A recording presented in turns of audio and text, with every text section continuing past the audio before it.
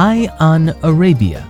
Reporting, analysis, and the occasional surprise from author and Middle East specialist Joseph Braude.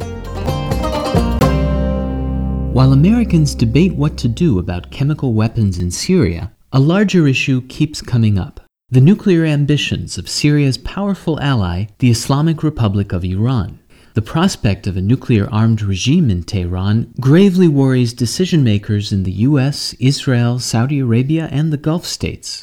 And while some policymakers call for a preemptive military strike and others talk about diplomacy, a few have gone beyond talk. Initiate Operation Vanquish. Repeat. Initiate Operation Vanquish. This is the sound of a simulated war between America and Iran, produced for public consumption by the United States Navy. Enemy installation coordinates confirmed. Break. Mission is a go. Repeat. Mission is a go. This is the TAO. A submarine and warplanes launch missiles at an Iranian nuclear reactor. And guess what? The Navy wins. But is that really what a US-Iran war would look like? Last year at the Brookings Institution in Washington, Iran experts and former senior government officials came together to simulate a political crisis between the United States and Iran. It started out with a series of Iranian terrorist attacks in the West and an American retaliation using cyber warfare. Next, the Iran team decided to open up a new front against the US in one of the most strategically important choke points in the world: a narrow sea passage between Iran and the United Arab Emirates, where 20% of the world's petroleum moves from its source in the Gulf states to their customers all over the world. The Iran team put a few mines into the Strait of Hormuz to signal their willingness to shift the crisis into other areas where they felt that they would have an advantage. Kenneth Pollack is a former CIA analyst and now a senior fellow at the Brookings Institution's Saban Center for Middle East Policy. He ran the crisis simulation. The American team's perspective was they are now playing with something absolutely critical to American interests, and the U.S. cannot afford to allow the Iranians to do anything that might interfere with the Gulf, and in particular with the flow of oil. Things got out of hand, and that's how what started off as a fairly smaller affair related to terrorism suddenly expanded into a massive U.S.-Iranian war because all of a sudden the Iranians had involved the Gulf. So what happened in the Gulf after the fighting broke out? The Gulf was not harmed at all because the United States stepped in so quickly and so forcefully. So it sounds like, at least as far as the Gulf states were concerned, U.S.-Iran war might not turn out so badly. In this simulation, the Gulf states got exactly what they wanted.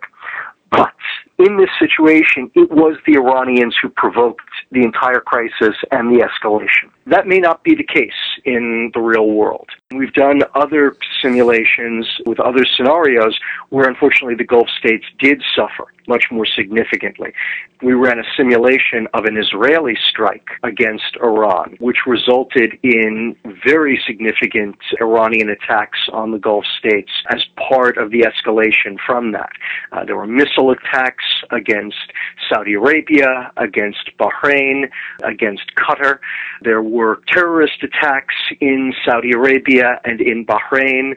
And I think the real lesson there was that things can go very well for the Gulf if the Iranians do the wrong thing, but they can also be quite painful for the Gulf if the Iranians are much more cautious and much smarter about how they do things.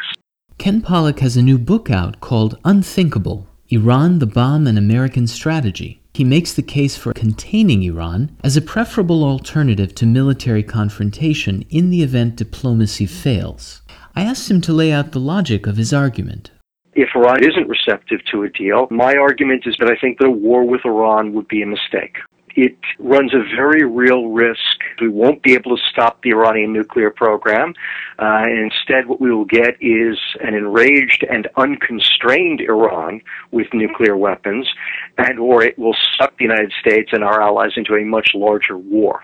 And I ultimately conclude that I think the containment is a plausible and preferable policy. We would want to have a rather assertive, even aggressive version of containment, one that placed enormous pressure on the regime through covert action, through cyber warfare. Having looked in great detail at the Cold War nuclear crises with North Korea, between India and Pakistan, it seems eminently reasonable to believe that we could contain, deter, and defeat even a nuclear Iran. But the key is going to be the very active participation of the United States to be much more engaged in the region. We can't lead from behind. Any time that Iran starts to threaten anybody in the neighborhood, we've got to intervene and make it into a U.S.-Iran crisis. Now, there's a good chance that somewhere in Tehran, an Iranian official is reading Ken Pollack's book right now and gaining a clear view of how the American policy community views the situation.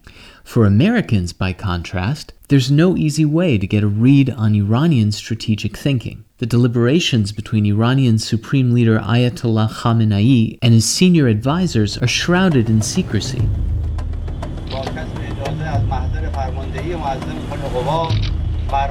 This is the sound of Iran's version of a war simulation, broadcast on Iranian state television and featuring Iranian submarines and Iranian explosives.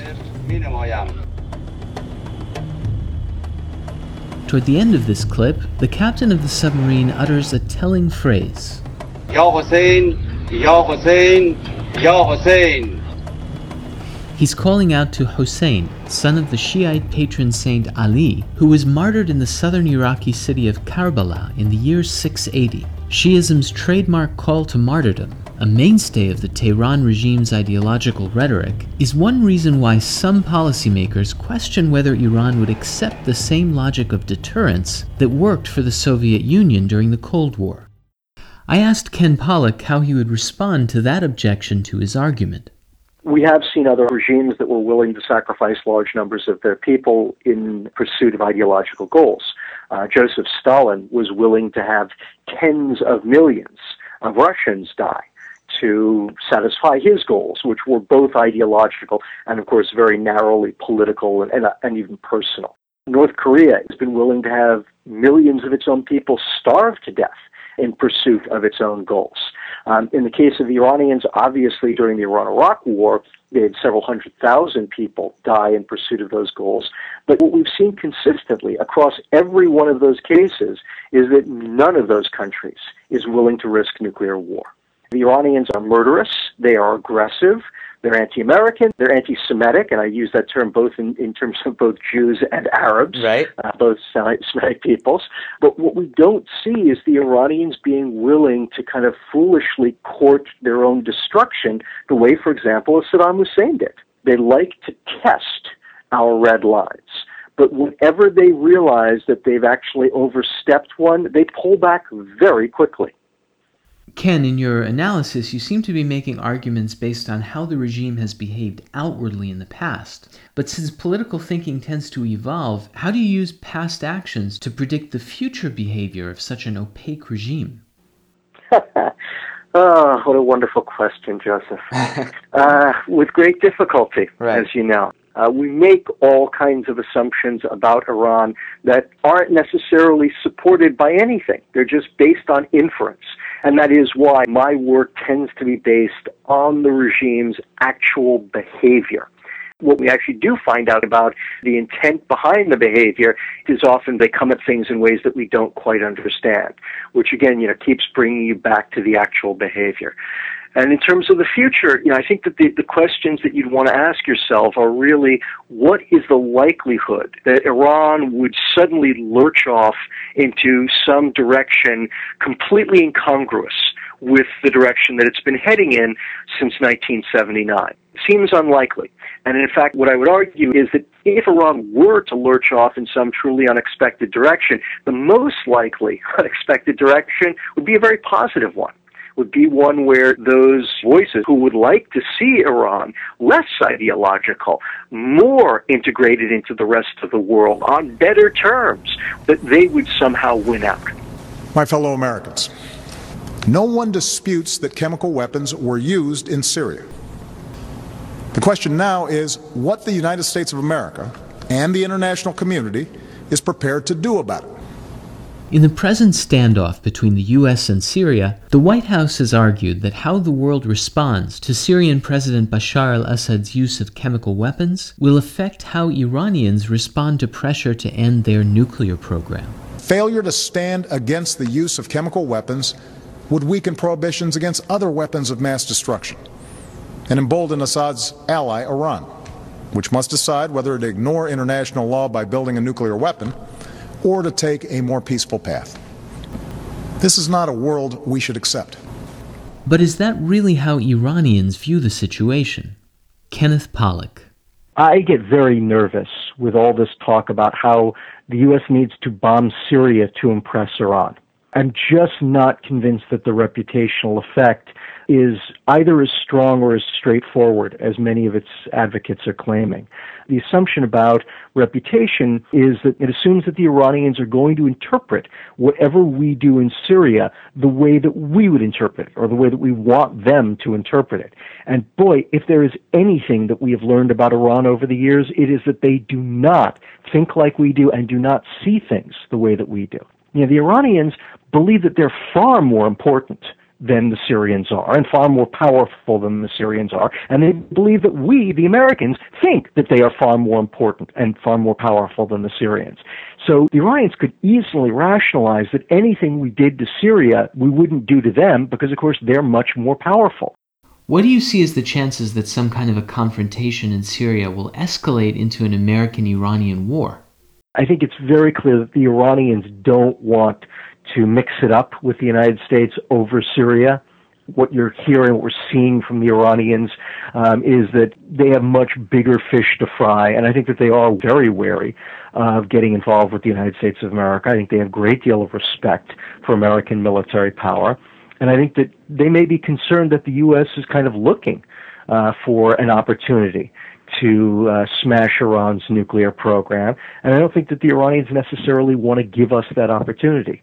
That said, it's not impossible that the Iranians might decide for whatever reason that they need to do something in response to an American military operation, and if that were the case, then yes, that I think would have the potential to cause a U.S.-Iranian confrontation.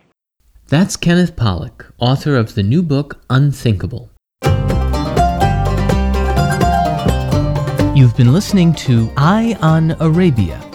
If you'd like to learn more or get in touch, follow me on Twitter @JosephBraude or browse www.josephbraude.com. On my homepage, you'll also find a link to my weekly podcast in Arabic, Risalat New York, as well as links to books, articles, and upcoming events.